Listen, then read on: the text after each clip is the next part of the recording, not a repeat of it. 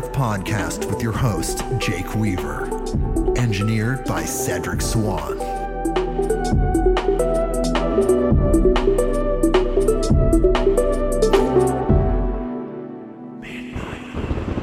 Hey everybody, we're back with another episode of Midnight on Earth.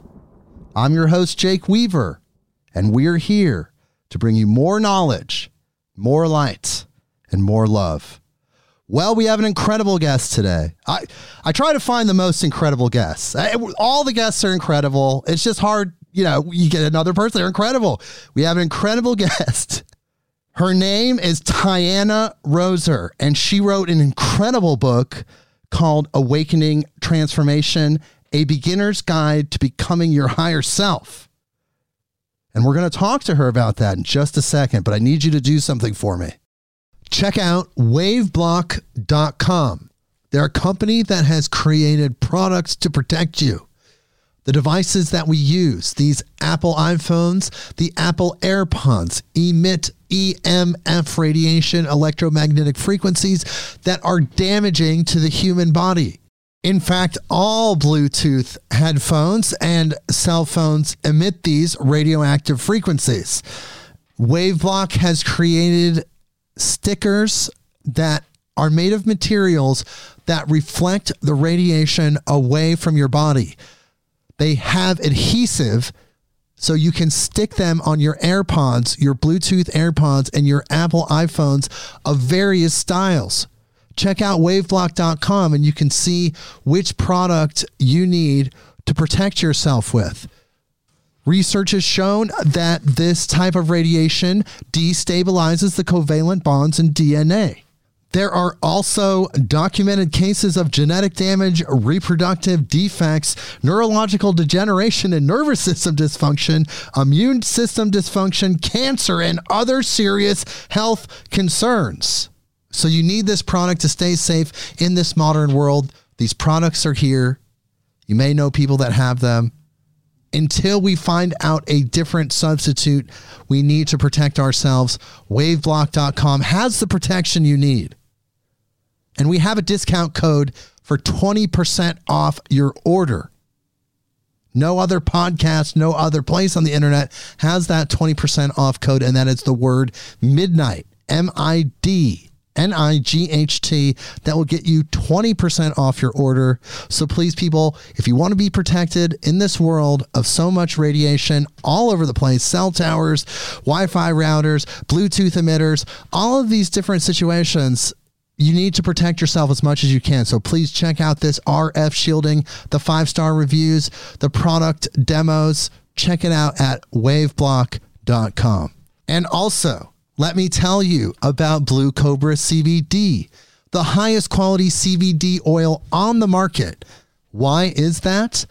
That is because the CBD is extracted from the hemp in a proprietary way, meaning no other company has it. This proprietary extraction method is known as the HIT extraction method, and it was developed by a man named Howard Hitt, aka Big H.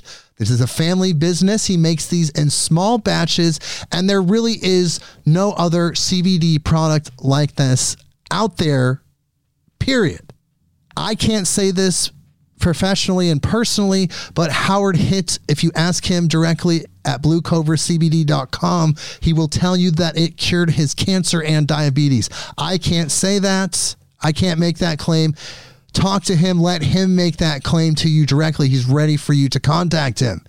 This has been one of the most powerful products that I've ever introduced into my life.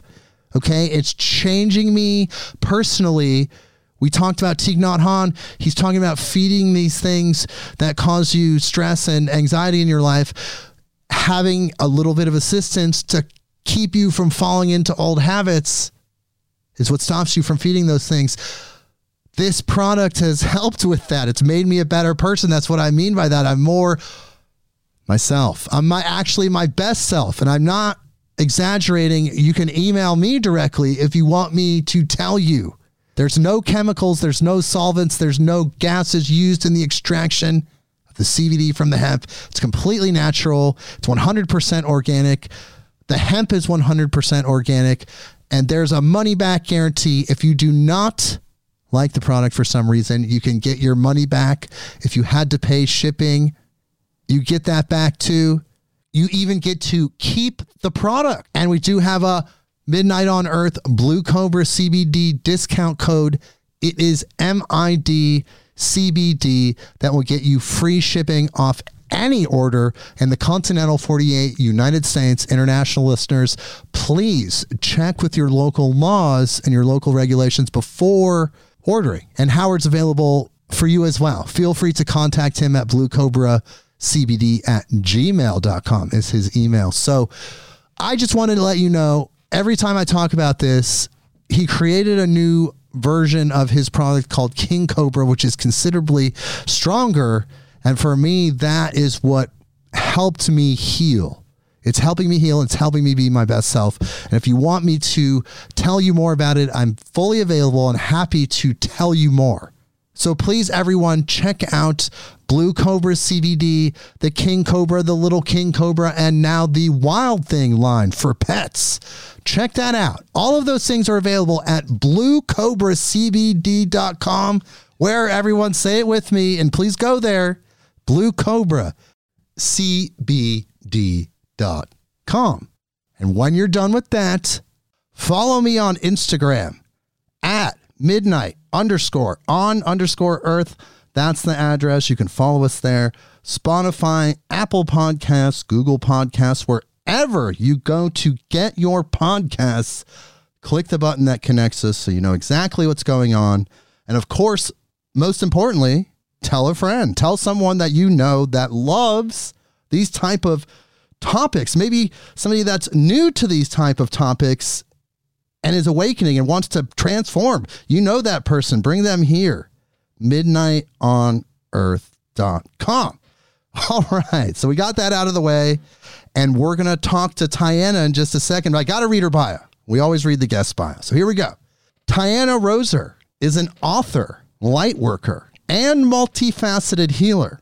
She is certified in a number of transformational practices, including Reiki, hypnosis, life between lives regression, quantum healing hypnosis technique, soul plan reading, and soul transformation therapy.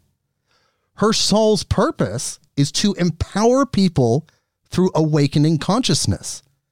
She uses tools and processes to help people experience their true self, the source of real healing and growth. I agree. Tianna has recently authored the book, Awakening Transformations, A Beginner's Guide to Becoming Your Higher Self, which is an introductory portal for those new on the scene, just discovering these transformational concepts and how to really grasp at a core level this really incredible information. As a traveler of the inner and outer worlds, Tianna is passionate about exploring beyond the confines of everyday existence. And you can find her, of course, on awakeningtransformation.com, and I'll remind you of that at the end. Tianna, thank you so much for being here. How are you doing? I'm doing great. Thanks, Jay. Thank you for taking the time to be here, giving your energy to this podcast and these people that want to learn. I really appreciate it. Likewise. Yeah. Well, you know, I have access as a podcast host to all of my data statistics, and a lot of those statistics tell me the different age ranges of the listeners. There is a large segment of the listeners to this podcast that are in the younger set, that are just coming on the scene and discovering this information. So I feel like your book is really amazing, because that's kind of what it is, right? This book is the 101. If you're feeling it, you want to blossom. This is a manual that you would need to help you get through that beginning. Is that correct? Yeah, it's really for, people of any age, because some people are awakening much later in life. And that's Yes. kind of been traditionally the case where, we go and we live our life and we go do our career and all of this. And then, people have their families. And then when everything starts to wind down, then people go within. But what's really cool about the time that we're here on the earth now is this big shift that we're going through spiritually on the planet. And we have all of these old souls that are coming in and awakening at much younger ages, like you're saying. And so I've really seen that in my practice over the years, that younger and younger people are getting interested in these topics. And it's very inspiring and encouraging to think that, if, I wish that I had awakened when I was a teenager, and, Right. started off right fresh from the start doing, spiritual practices. But anyway, we all have our journey. But it's very exciting to me how many more young people are awakening now. Well, like you said, it doesn't matter the age. Beginner just means you're starting your journey. But tell me your origin story. When did you first become aware of your abilities and your sensitivities? I love that term origin story. It makes me feel like, I'm a superhero. You are in a Marvel superhero. movie. I mean, come on. Like, if we're helping move humanity towards a new earth, we're all superheroes. True. Yeah. I love that perspective. I've always been sensitive, but I didn't ever think of it in a spiritual way before. I just felt that I was emotionally sensitive. Okay. But it wasn't till really, and as I tell, my story in my book, kind of did what like many people do is you kind of live by this typical plan, right? Where you go to school and you try to get good grades and you work really hard and you try to do all the things to get yourself into college. And then you get in college and try to get good grades again and do those activities that are going to look good to somebody so that you can get hired in that perfect job that you're supposed to do your whole lifetime, right? And I just was doing that whole path and not ever questioning it. Just, okay, what's next? And then doing the next thing and then doing the next thing until finally, boom, there I was in my business job doing, I thought I wanted to be this great corporate businesswoman. And just then you have a time to kind of just be in it. And then I realized like, I don't like this. This isn't, you're like working towards something without really knowing what it is, right? To me, It doesn't make any sense. We have it all backwards. Like, how can we know what we want to do all of our life when you're 17 or 18 or, even 20? We have to live life and then get to know who we are to then be able to decide what path we want to take. So anyway, I was working my corporate job, but I also had throughout college been working, in hospitality, and I had this side job. I was so crazy. I was taking full coursework, and then I had 3 jobs during college because it was like, oh, you should just always be doing something, that kind of mentality. That's where I came from. And so then when I got my, real job, it was like, well, I'll just keep one of those jobs because, what else am I going to do with all this extra time? But it also was that I had this job in this kind of after hours bar place. And that's kind of where I had also kind of gotten into some psychedelics and things like that. And this is part of my journey too, was that really opened my eyes to this whole other reality that I hadn't realized. So I want to talk to you about that really quick. I want to stop you there because I thought that was an interesting part of your book, because you do talk about the beginnings of your life and how you awakened in your book. And you talked about how you went to these shows, concerts, raves, however you want to call them, just incredible people getting together with psychedelics. And that helped you discover this part of yourself. What were some of the psychedelics specifically, and how did they help you? Yeah, for me, it was really mostly MDMA, which at the time they called ecstasy, and now I think Molly, or there's different terms, right? So supposedly, I've read a book on this before. I'm not sure, if it's how much of it's completely accurate, but I had read that originally even the government had thought of, people would call ecstasy empathy. And at one point that maybe they were testing it out to see if it could be sort of a truth serum that you could give. And it makes sense to me because, when I was on it, you just didn't feel like there's any reason to say anything other than the truth, or to be anything other than who you are. And so it was that sort of that veil got lifted of just like loving myself and all that I am. And then you see everybody with kind of the most beautiful eyes. And there's this feeling of interconnectedness with the people around you, but also everything, at this type of a rave, I would hear the music and then my body would dance kind of as my response to the music, and everything just felt very connected. And I think up until that point, particularly in the corporate world, and I hate to, if people are, I'm sure some of the people listening are in the corporate world, and, if somebody loves it, that's their path. I'm not like bashing it for everybody, but for myself, it felt very soulless, and I didn't even necessarily believe in souls, but it felt very empty. Yeah. It's not fulfilling, Yeah. And so MDMA, it just kind of, it awakened me into like this remembrance of something like, oh, this is the way it's supposed to be.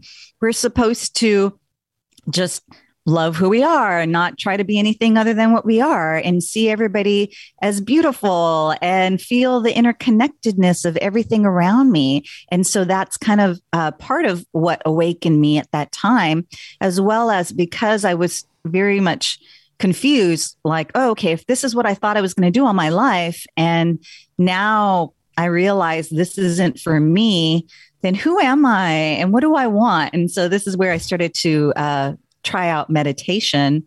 I do want to ask you, at that point, were you in contact with your spirit guide, Will?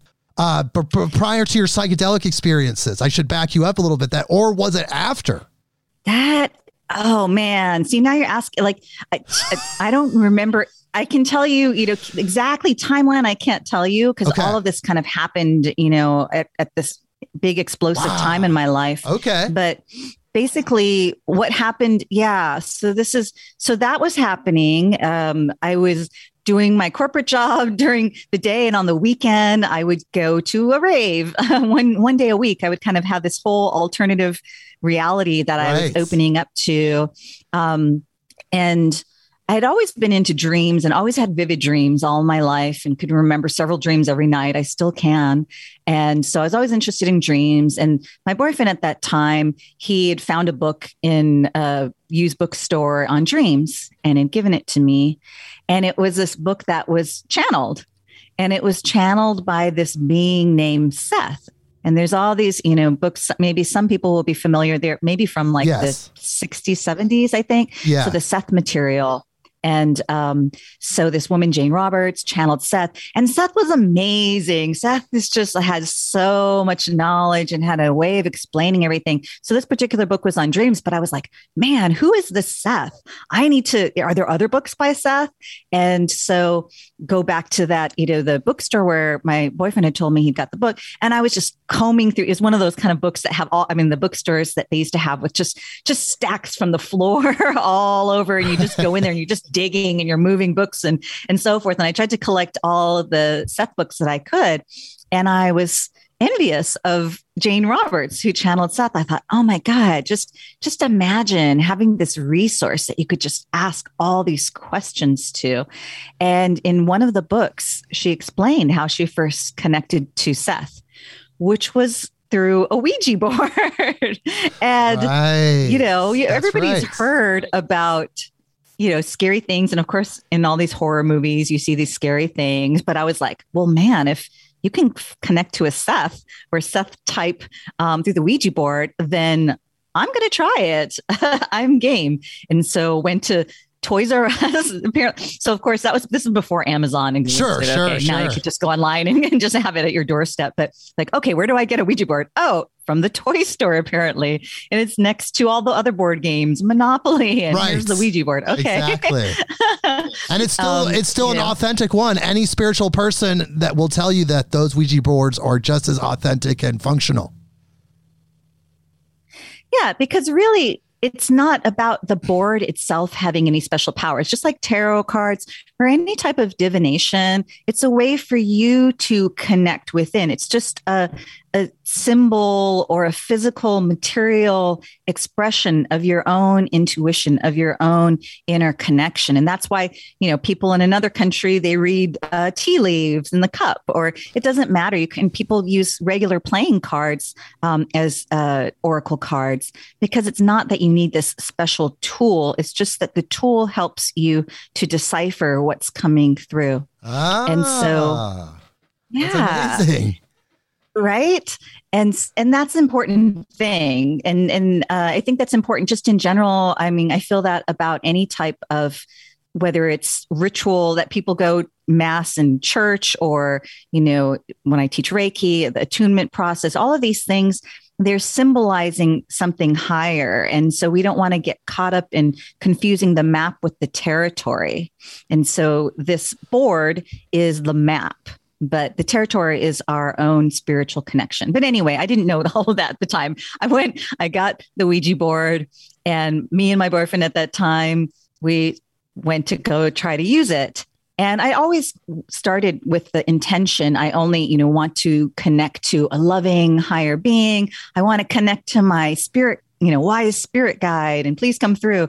And the thing would move, but it was just gibberish. But I was excited. Hey, it's moving. Okay, cool. And then we got to a point, so I don't know, maybe that lasted for several days or something. And then we got to a point where, oh my gosh, it's actually spelling something out, and we're talking to somebody.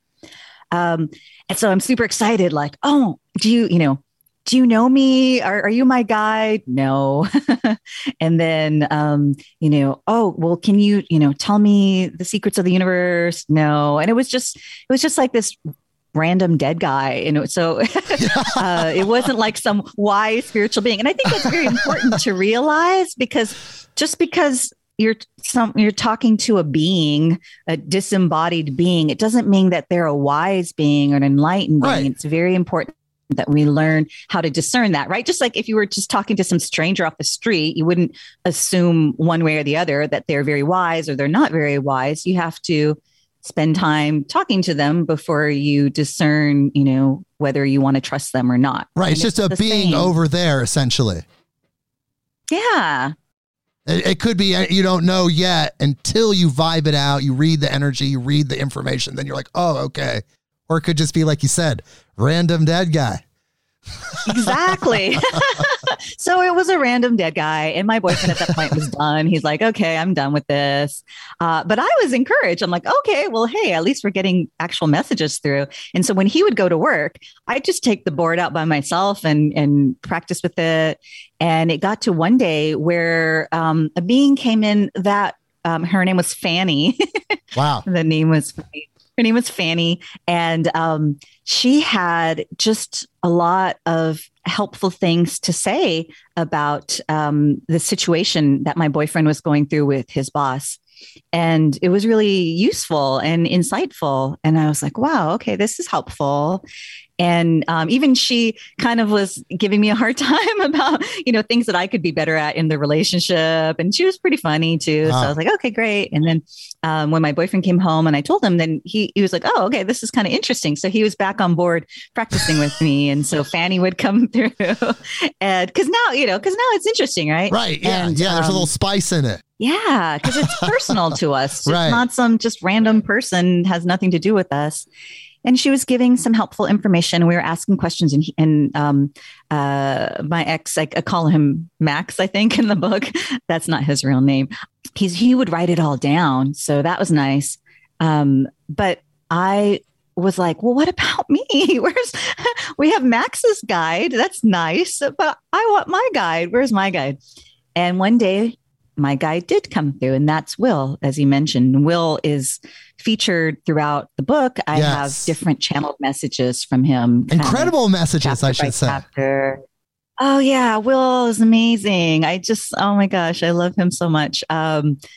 He was different. So different from Fanny, where he would a lot of times not give me, I just wanted, whereas like Seth, Jane Roberts' guide is amazing. He would give super detailed, specific things. But a lot of times early on, Will would kind of tell me like, you need to quest for that answer. He would or he would sometimes speak sort of cryptically, and he wanted me to develop that more within myself, particularly initially, because at that point I was not meditating or anything. And so I was looking for somebody else to give me the answers, right? I was looking for Will or Fanny. I want you to give me I want you to be my Google. That was before Google existed. Right. Like, be my spiritual Google. Can I just ask any question and you spit out the answer for me? That's what I wanted. So right? You needed that catalyst. You needed some higher being that was willing to assist you, to push you forward, to give you that motivation to develop yourself more, you're saying. Yeah, absolutely. So it was sort of like an addiction at first. I kept going to them and like, what should I do about this? What do you think about that? In going to them. And then they said, well, you need to learn to meditate. You have these answers within you right now. We are holding this space. And so, I wouldn't necessarily recommend that anybody use a Ouija board.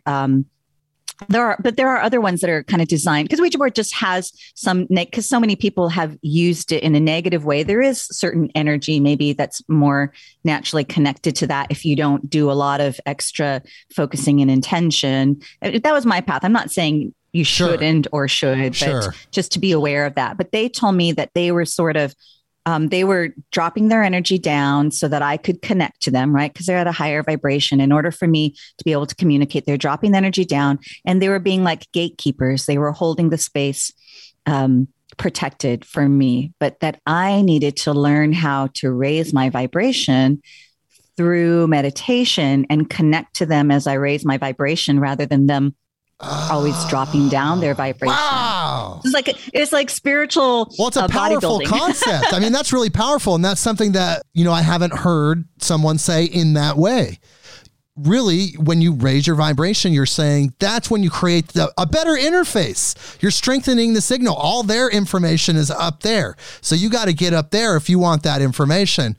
Otherwise, it's a lot of work for them potentially to come down. I'm not sure, but it's better, it seems like you're saying, to raise your vibration and get that up so you can interface with that information and energy. Right. It's empowering, right? That we can do that within ourselves versus, I don't need to be a child being fed by my parents. I can grow up and grow into my own higher consciousness. And that's what we're all really doing. And that's why there's people that don't believe in any of this stuff because they've never experienced it. True. Because if you just stay in the 3D vibration and you don't have your upper chakras awaken, then you don't awaken those other higher senses to be able to sense and feel these things. But as you do practices that raise your vibration, then you are opening your higher senses, and then you can hear or see or sense or feel these, non-physical things in these higher dimensions.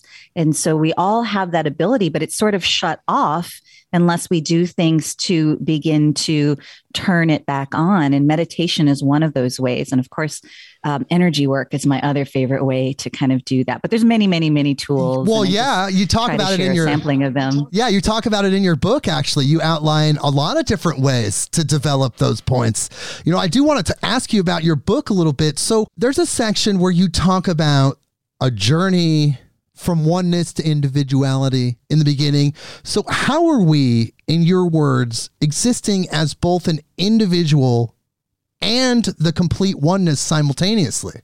Yeah. I mean, all I can do is kind of give some sort of analogy, or I always forget what's an analogy and what's a metaphor. But anyway. Me too. Hey, me too. Don't feel bad, please. I do that all the time. That's why in the book, I sort of use, my body as an example of like, if your body were all that is, the oneness, all that whatever term you like. Just think of you have these individual parts of your body, and yet you have the whole body. So your finger is part of the oneness, the whole. You're part of your whole body, but also it has its own separate function and look and experience. And so it's much like that.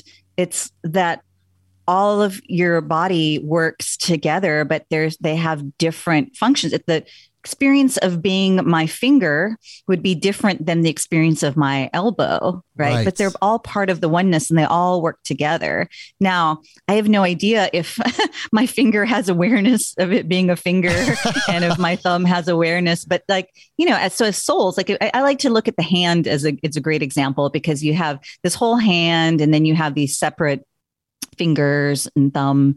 And so the oneness wants to know itself. And because it's everything, it doesn't know each individual part. This is where we like duality and contrast. So the oneness, if my body is the oneness, in order to know this hand separate it, if you separate the hand away from your body, now I can see it specifically. And I can even notice each individual finger versus if it was like stuck to my body and I can't differentiate what's my finger, what's my hand, what's my body. And so the oneness wanting to know itself goes into the illusion of separateness so that it can know each specific aspect. It can know being a pinky finger, it can know being an index finger, and so forth.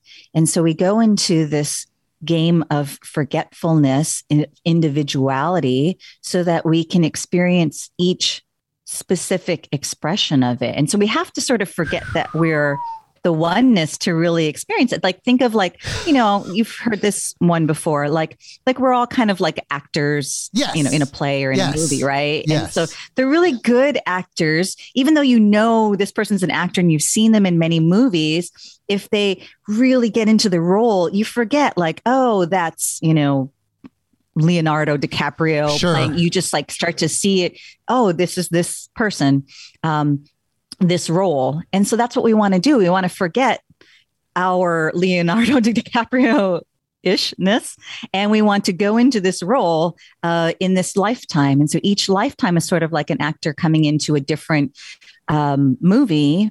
And sometimes a movie is a drama, and sometimes it's a comedy, or sometimes it's a sci-fi thriller, or sometimes it's a horror movie. It'd be really boring if it was just the same, plot every single time and we played the same character. So we're coming in wanting to experience the whole, all of the archetypes, all of the characters each time. But we have to kind of forget, like, if I still, in this lifetime, I've chosen a female body and I associate as a female.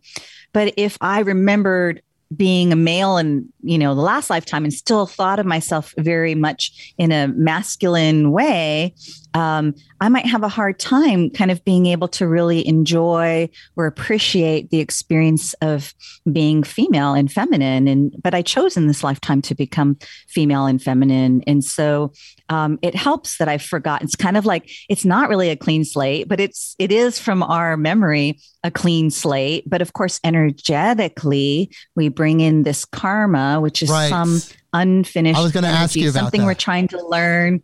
And so we bring in that energy, even though we don't remember it, we have this energy that is drawing and attracting experiences to us so that we can work through that karma, whatever lessons that we kind of wanted to work on. Because we can't do it all in one lifetime because there's so much. It's like, just like in college, you can't take all the classes in one semester. You have to pick and choose. Okay, this semester, I'm going to focus on these classes. And then next semester, it might be something totally different. Lifetimes are like that. We can sometimes do, sequential lifetimes, and we're continuing the thing that we learned. Maybe I'm working on expressing myself. And I did a layer of that in my last life. And in this lifetime, hey, I put a book out, or I'm on a podcast, I'm expressing myself more, next level, Right. Or I might not work on expressing myself. There might be something, maybe I'm learning how to love unconditionally or something different. And so different lifetimes will focus on different lessons and experiences. Well, I noticed in your book that you said that karma is a magnet and you can transmute it through conscious practices. So the karma, it's like an attractive force because of previously what you did in your lives and what you're bringing to the table in this lifetime, but also just where you're at vibrationally. Can you talk about that a little bit more? Yeah, I'd love to, because I do past life regression and quantum healing hypnosis technique, which has past life regression in it as well. And some of my clients will come and say, this life has been so difficult, so hard. And so I want to go back and see what I did to deserve this. Obviously, I'm being punished for something I did in a previous life. And so I have this big thing, like karma's not punishment. Karma's just energy. Right. Karma's just energy that we're, or you could say even lessons or learning that we're still, it's unfinished lessons and learning.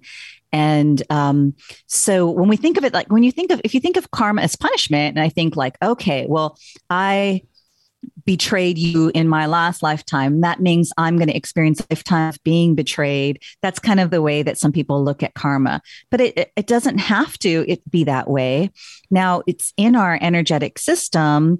And if I'm not aware that I can transmute karma, then the way that people normally do is we just live it out, right? So it's in my energetic system. So I'm drawing and attracting people and experiences that reflect this energy so that I can work through it outwardly in my relationships, in my work, and so forth, in my outer experiences. That's the way that most people work through karma. But because it's energy that we're trying to learn or understand from, you could also do different spiritual practices. You could connect to that energy and recognize it within yourself. Particularly things like shadow work is really great, and meditation. And I could have a past life regression and realize, oh, I betrayed you in past life. Oh, I need to, release that and forgive and let it go. And then I don't have to, then it transmutes through my awareness, through getting the gift of whatever I needed to learn from that. Then it transmutes. And then it's shifted in my energy system, and I'm no longer attracting it because I already got the gift and the blessing of it. And so we can transmute karma moment by moment. We don't have to live it out, but we live things out if we're not conscious. And that's acceptable, but it's not as fun, right? Because then we're like, oh, it just seems like, oh, why does this keep happening to me? Why do people keep betraying me? I'm such a nice person, and yet I keep getting betrayed. And I don't realize that, oh, I'm carrying it in my energy and I'm supposed to learn something from it. I will feel like a victim. And so that's what happens a lot of times. Until we have this self-awareness, we could feel very victimized by life and not recognize the opportunity to learn or grow. I mean, it doesn't mean, I'm not saying that, of course, trauma happens and we can be victims in life, but the way that we can become empowered through that is through our inner awareness.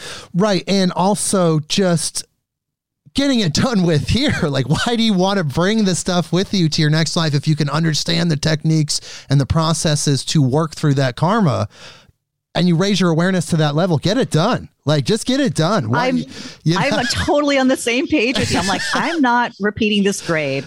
I want to graduate and move on to the next grade. I don't want to do the same, lesson over and over again.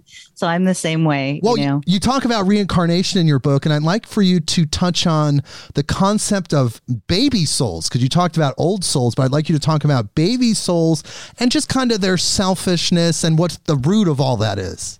So, and people remember, like, this is just kind of a way for our brains to grasp it. We don't really want to, categorize people. Right. But if it just helps to kind of think in this linear time fashion that we do, and we think of our own evolution as a human being, and we started off as babies, and then we grew into children, and we went through teenagers, and then became young adults, and so forth. And so we all understand that kind of evolution because we all live it. We can't help but do that while we're here on the planet. So in the same way, if we kind of just apply that framework to our soul's evolution, so when we when the oneness wants to know itself better and it splits off, it's still connected, but, in this, as a soul, then we go first from the being aware of being the oneness into complete forgetfulness that we're the oneness. And this is what we mean kind of by a baby soul, is that we go from the remembrance of being oneness into the illusion of separation. And it's all part of the plan, part of the journey. And so we've all been baby souls, and just like I'm always telling this to my clients, just like we've all been babies in diapers, and we're not embarrassed that at one point somebody cleaned up after us and fed us and all of this. There's no embarrassment about having been a baby soul. We've all been baby souls where we didn't remember that we were connected and that there's oneness. And so in that awareness, then it is a dog eat dog world from that perspective, right? You and I are separate and have nothing to do. And so there's this idea of limitation, right? There's limited resources. And so you and I need to fight over those resources, and I need to just look after myself for survival. And so that level of awareness is that kind of survival needs level of awareness. So of course we're going to be selfish because I just want to survive. And so again, it's like there's no judgment. Once we realize these are all parts of the journey, stages that we go through, just like I said, there's no judgment that we were babies once. There's no judgment that we were baby souls. So we've all been selfish. We've all been, sometimes my clients come in and they're like, oh, I hope I wasn't bad in a past life. And I'm like, yeah, you were. I hate to break it to you. Right. Yeah, we all were. But you won't go back there if you're not comfortable, if you're not ready to see. And a lot of times at the point that somebody comes to do, past life regression, they've already worked through a lot of all that baby soul stuff. And so most of the time there's no reason for us to go back to those lives because we've already processed it. We've moved on much further. And so why revisit it? Your soul never is trying to make you feel bad and be like, oh, look what you did. No, you've already worked through all of that. And so there's no reason to kind of go back there for the most part. That awareness, you would say, though, could help you process experiences where maybe someone is rude or belligerent to you, and maybe you're wondering why they're so underdeveloped when they're a light being just like you are.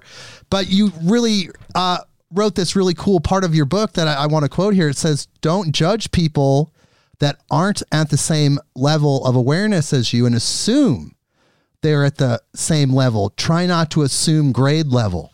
So like that, I thought that was really interesting because I'm guilty of that myself, because I try to maintain a loving frequency, a loving vibration, and really just an openness and non-judgment. And when I experience that in my outer world, I'm like, wait, why aren't you there?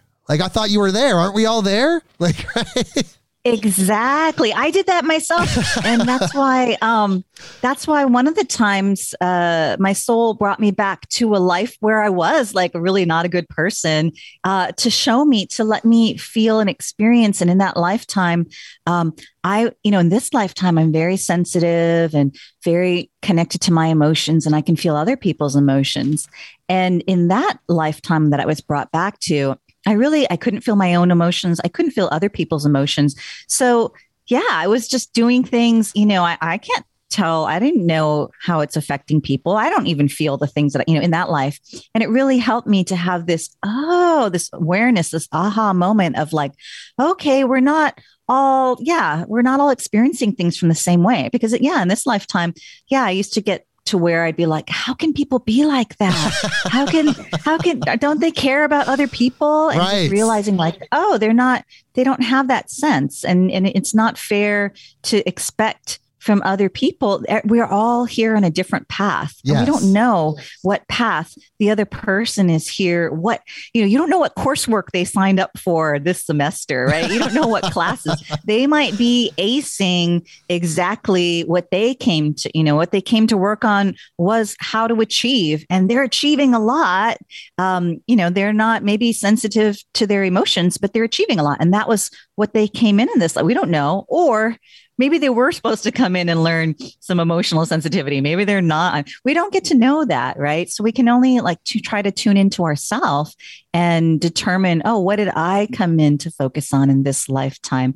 And am I on track, or how can I get better on track? Let everybody else, everybody's got a soul, everybody's got spirit guides, everybody's got their own evolutionary path. Let them focus on that and you focus on you. And that way we won't be projecting stuff and judging each other based on inaccurate information. Right. And that's what you talk about in your book about knowing yourself, which is a foundational spiritual principle.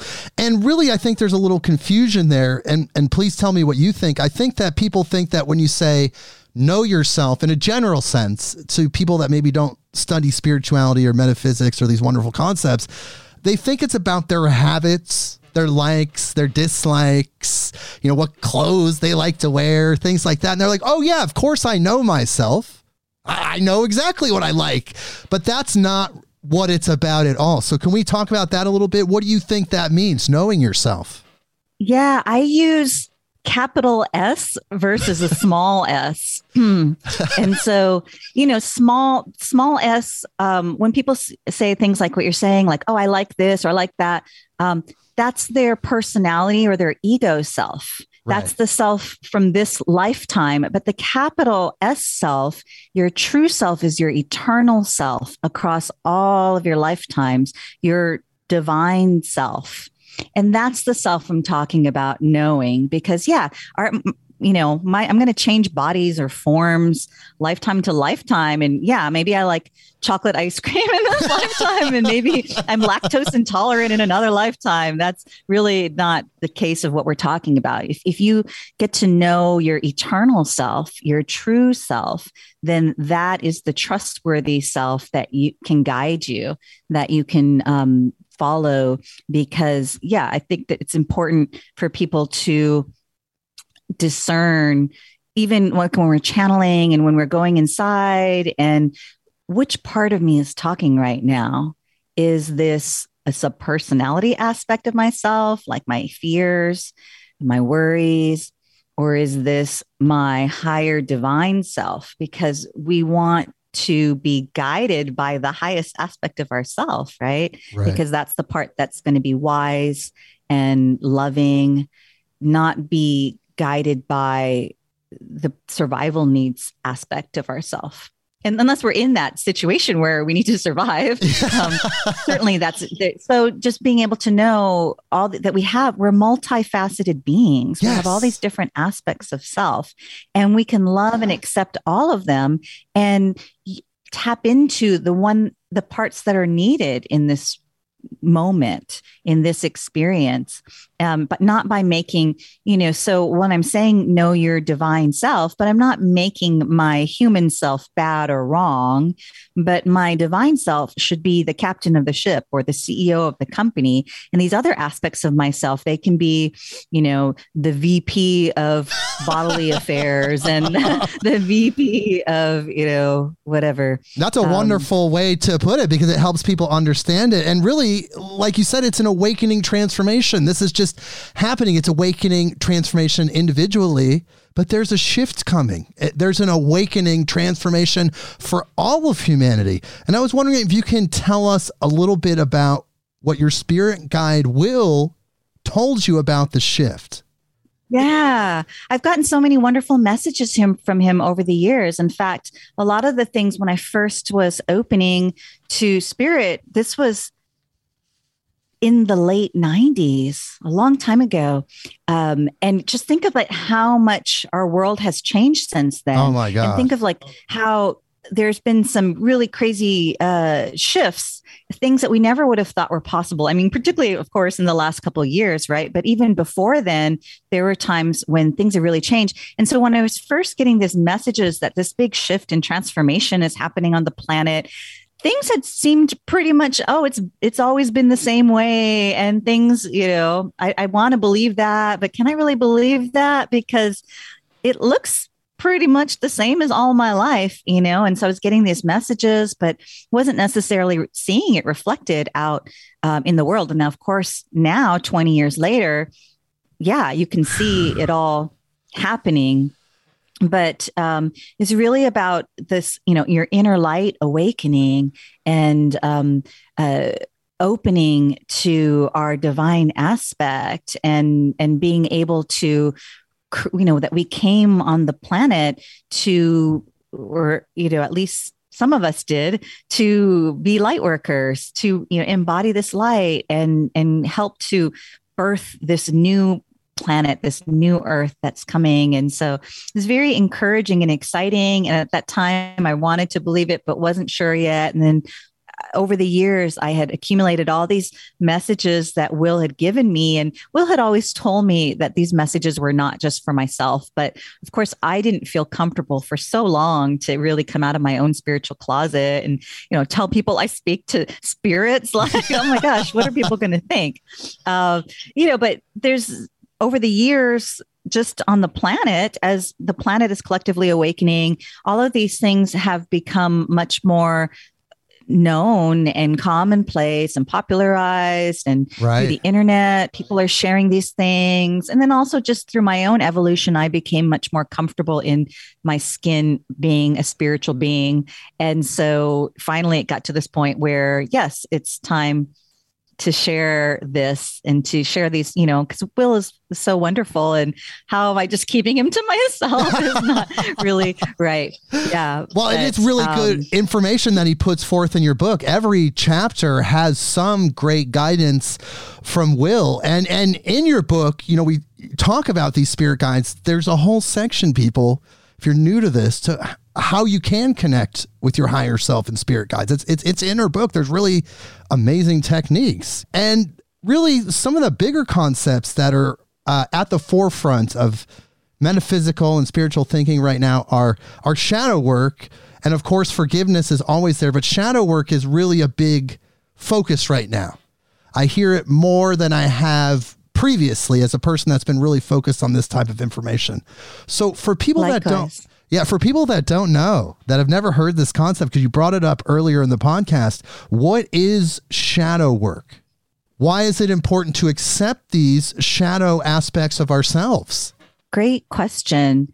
When people first hear the term shadow work, I think a lot of times people think like evil, right? You think like, oh, shadow work is something about evil, working with evil. But people, I think it's mostly agreed that maybe Carl Jung was the one that sort of popularized, maybe he coined it, or maybe he popularized the term, the shadow, to mean the aspects of ourself that we haven't come to accept and to integrate. So again, like think of, if we are the oneness, if we are everything. So, and we go through all these different lifetimes where, like I said, one time I'm the villain, and one time I'm the savior, and one time I'm the victim. And so played all these roles. So I'm all of these things, and I'm none of these things, right? And shadow work is to go and tune in and find out the parts of ourselves that we most resist or don't accept, and to do work to accept it, to see it and accept it. Because when we go in and say, I am that, and I accept that, anything, any quality, if we can go and do that, then we no longer have a resistance to it.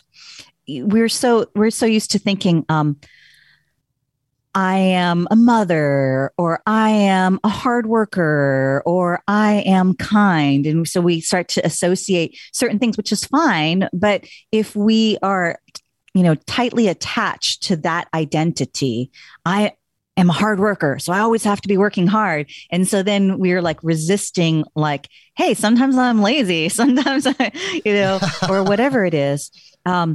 The aspects, the disowned aspects of ourself that we're not owning, then it becomes our shadow. And so the shadow, what happens is if I don't own it within myself, and it's in my shadow, it's in my unconscious, but I still am that. But if I'm resisting that, so like for me, one of my shadow aspects was my anger. Because when I was young, I had these temper tantrums. I got really angry. And then I was taught like, oh no, that there's a story in there about, I was taught how trolls come and take these little girls away. So I was like, okay. And you were scared, and your sister was sleeping like a baby, and you were scared, terrified, waiting for these trolls. Yes.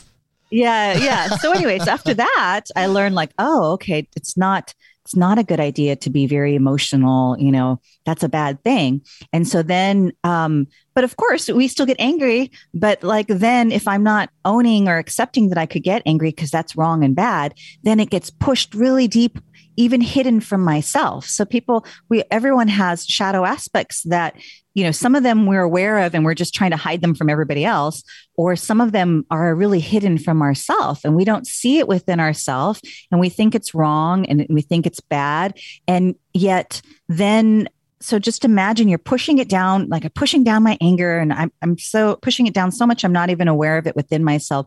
It's like, becomes like this, it comes amplified and, as what you resist persists. So as I'm pushing it down, it's actually getting stronger and it's probably getting distorted. Yeah. Cause you're adding energy to it.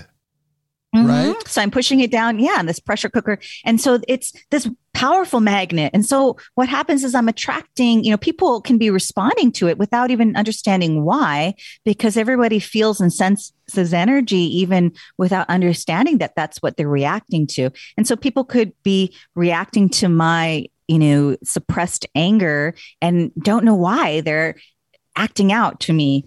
And it's because I have it within myself. And so if I can't see it and accept it within myself, then I'm attracting it energetically to try to work through outside of myself. Oh my! And so it's very, that's mind blowing. I'm sorry. I'm just a little dumb. I'm like, whoa, yeah, mind blown. Absolutely. Yeah.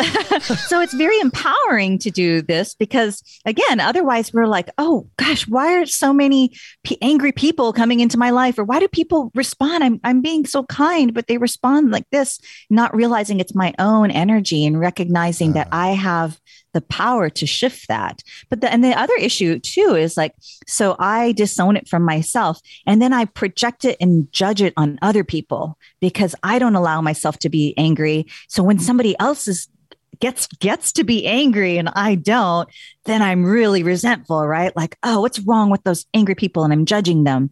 So we tend to do that with our shadow aspects. And then also going back to that pressure cooker inside, because it's amplified everything, then a lot of times we're attracting and are magnetizing just kind of like extreme versions of that energy versus if I had let that anger flow, I could work with it in a regular, normal flow.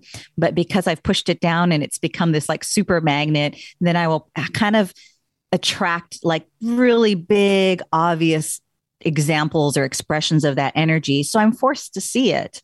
And so it's just really powerful to do shadow work because you are now being able to, again, be in charge of your own experience instead of just unconsciously attracting a lot of things to you and not realizing why. And also it's very freeing. Yeah, I was going to say it releases this energy. All that energy is pent up. And once it's released, off you go with all this new reservoir of energy to manifest things.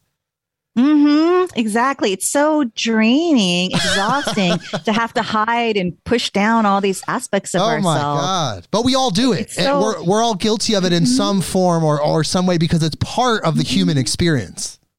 Yeah. And I think it's important to note that shadow aspects can also be things that we would normally see as good as well. So not just, embarrassing things like, negative type of emotions and things like that, but my shadow aspect could be my light, right? I could be afraid to accept that I'm this beautiful divine being because now I'm afraid that I'm going to have to be seen as perfect. Or I could be not owning my creativity and I'm saying like, oh, you're so creative. I wish I could be creative like you, and not recognizing, oh, I have my own way of being creative. Maybe I don't paint pictures, but I come up with lots of new ideas and perspectives or whatnot. So our shadow is just as much, could be some kind of, positive light aspects as the not as comfortable. That's incredible information. And like you mentioned in your book, you said, quit trying to be perfect. It's like this thing. It's like there's this expectation when you develop yourself. There is kind of a duty, I would say, to become a leader in a way, to amplify and resonate those love frequencies when you develop yourself. But You don't have to be perfect. It's not like you're this perfect individual. Like, you just have to correct as you go. The spiritual rocket is fired. If it's off course, correct it, but quit trying to be perfect, as you said. Yeah, because you'll see this in the spiritual community, in the spiritual field. The ones that are like trying to be perfect, it's not authentic. It's not embodied. It's not genuine. And you can feel that sort of kind of superficiality of somebody playing a role versus it's when you're really comfortable in your own skin, recognizing I'm perfectly imperfect or I'm imperfectly perfect, whichever way you want to look at it. I don't know who came up with somebody came up with the expression, you are both a masterpiece and a work in progress at the same time. And I love that. That's basically, our divine self is perfect, but we've come into this human experience and the human expression, which will be imperfect. And we've come into this human experience to learn through trial and error, which means that we just got to try something and experience it. We're going to make some mistakes, but they're not really mistakes because each experience gives you more awareness of what you want or what you don't want. And so you're constantly learning through those experiences. So they're all part of our growth trajectory. When you hit that perfection point, there's no more room for growth. Then the fun's gone. Yeah, exactly. So that's what I try to tell my clients, because this is so pervasive, this perfectionism and how it's just ruining people's lives trying to be perfect. And so I tell people, like, if you came in and knew how to do everything perfect and you did everything perfect all your life would be just a flat line. Basically, you wouldn't grow at all. What would be the point? It would be like being a robot, basically, robot that's living out its programming. But no, you came in not remembering, not knowing, so that you could try different things out, experience them, figure it out as you go along. So if we could just focus on growth rather than perfection, because deep inside, that's our deepest desire, is to grow, to shift, to evolve in some way. It feels good when we have grown in whatever way. Everybody really underneath it all wants to grow. And so focusing on growth rather than perfection. Yes, life is for expansion and fuller expression. And we're living beings, so we're constantly expanding. We're constantly growing. That is literally the point of life. Look at the universe. It's constantly expanding. It's constantly growing. You want to be in harmony with the universe. That's where you have to be at. There's one concept, though, that I felt like, even though I've been very versed in this type of information for quite some time, I still didn't see this information through this filter. And it's the concept of energy hygiene, which I thought was so cool in your book. And it's very important. And you talk about being grounded. And I want to ask you about this. So you've been to these concerts and these raves, and you've had powerful psychedelic experiences there. And you notice that people, when they're under the influence of these substances, they're high, they have crystals sometimes to help ground them. They're dancing. I don't know if you've seen this. I know I've seen this quite a bit, but they'll have like a crystal with them, like a quartz or something, be dancing, and they use it as a tool for grounding. But would you say that the physical body is the rock that we hold as spiritual beings to stay grounded in this dimension? Yes, our physical body is the best grounding tool that you have. Our physical body can only be in as far as right now in this point. Maybe at one point we'll be able to teleport or whatever, but as we speak now, our physical body can only be in the present moment, but our emotional body can take us out of this moment. And our mental body, that's where most people are getting the most ungrounded, is so like we're thinking like, oh, what do I got to do next? What if this happens? What if? And so our mind is taking us out of this moment. And then of course our spiritual body can take us out into the cosmos, into other realms. And so our physical body is the only one that has to stay present. And so for me, groundedness is staying present here on earth, keeping your awareness with your body, staying here connected to Mother Earth. And so you're taking care of your body, first of all, just kind of all the things your old school doctor would tell you. To start off, is just like the base foundation is like, are you getting enough sleep? Are you eating healthy, vibrant foods? Are you drinking enough water? Are you exercising? Are you being out in nature and fresh air. So doing those things for your body. But, any kind of mind body practice like yoga or meditative martial arts or mindfulness meditation, because there's so many kinds of meditation and I love all of them, but particularly for grounding, it's got to be mindfulness meditation, which is to be very aware in your body. So letting all of your senses activate and really listen for all the sounds or see all the colors or whatnot. We're filtering out so much of that information. But if we really amplify just our physical body senses, then we're calling back all of our energy to our body. So our body is think of a tree. A tree has this wonderful root system that keeps it stabilized and supported. And so when the storm comes and knocks the tree around, the roots keep it from toppling over. And our physical body is doing that for our energetic system. So if our energetic system was like this tree, our physical body is like that root system that helps keep us stabilized and supported. So particularly when people are going through a spiritual journey and spiritual awakening and all of these types of things that are bringing us in higher and higher vibrations, you need to have your feet touching the ground while your head is in the stars. You've probably met these people, they used to call them the airy fairies, the people that are just so spacey and they're like, namaste, love and light, but they're not really present here. And they don't feel like real people, just like those perfectionists don't feel like real authentic, these kind of like Stepford type people. They've gone too far into one polarity is really the deal. And so, yeah, what's the point? Why would you be on if you want to just be in the spirit realm, then why would you incarnate? You incarnate because you're trying to embody your spiritual self here on the planet.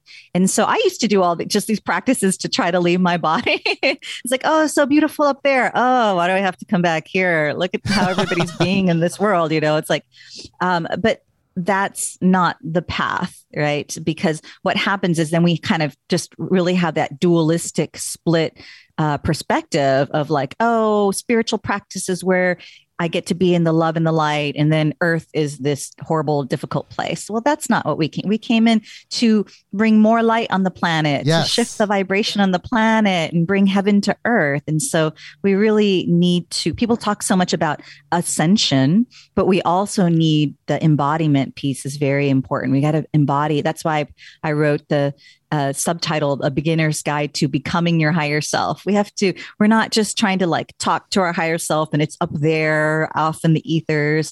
No, I'm here to embody my higher self. I'm here to think and express and experience as my wise divine self, my loving divine self here on the planet.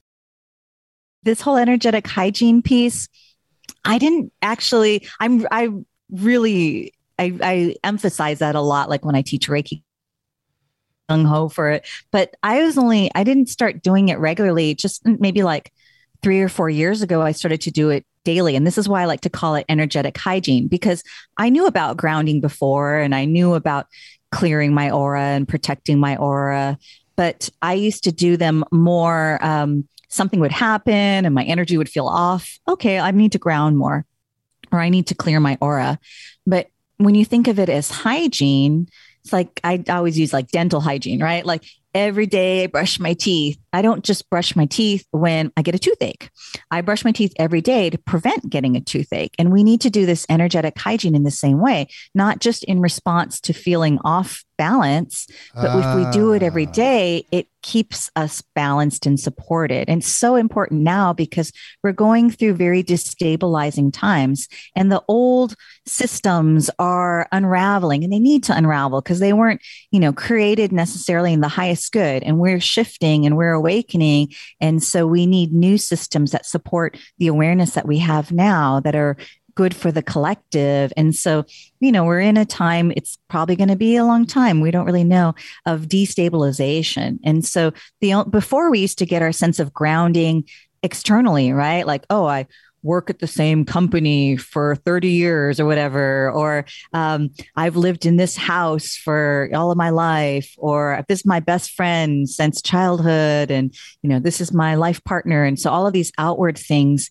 gave us that stability, that grounding that helped us to feel supported. But now everything is shifting so quickly, as we need it to. But that means that that can feel very destabilizing to people, and they can feel really off balance. So we have to find our grounding and our stability from within ourselves. And so these energetic hygiene practices are practices that help us to have that stability, to have that support. The only thing that we really have control over is our energetic body, is our aura, and everything else out there.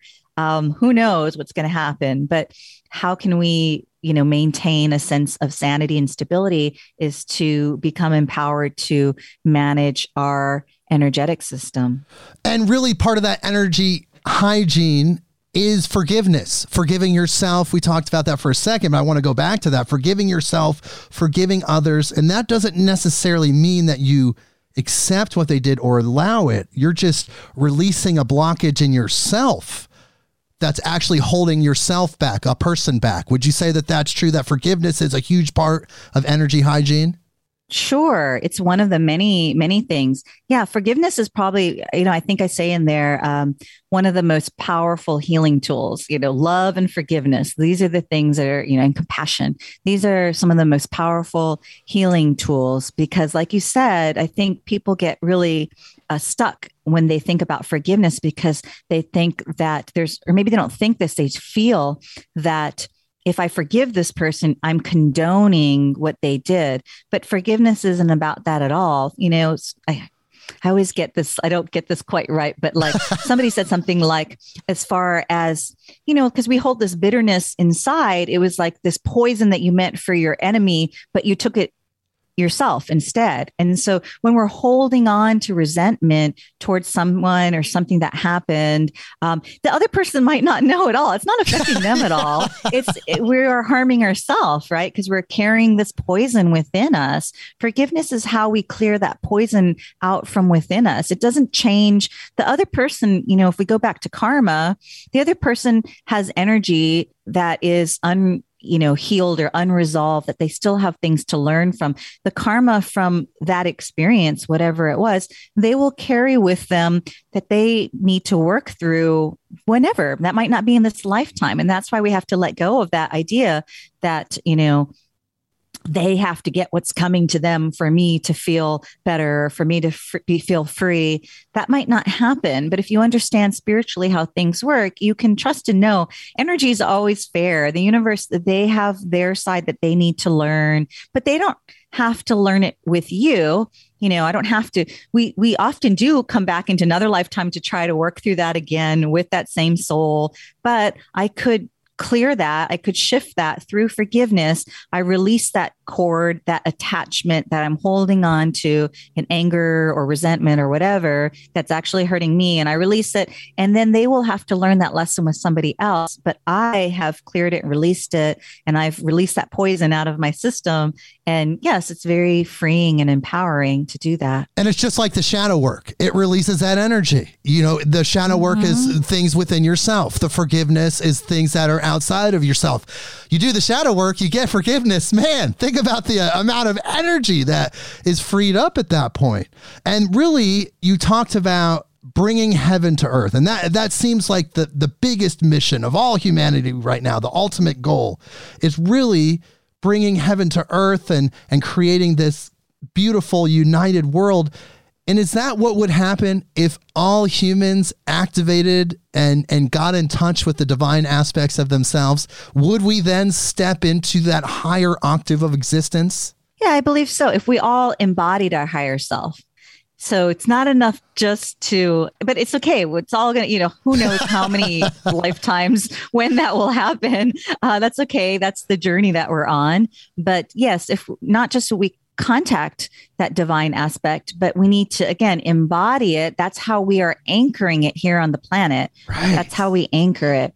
And so first we connect to it, and that's great. But like you can think of like, oh yes, I read a book on unconditional love.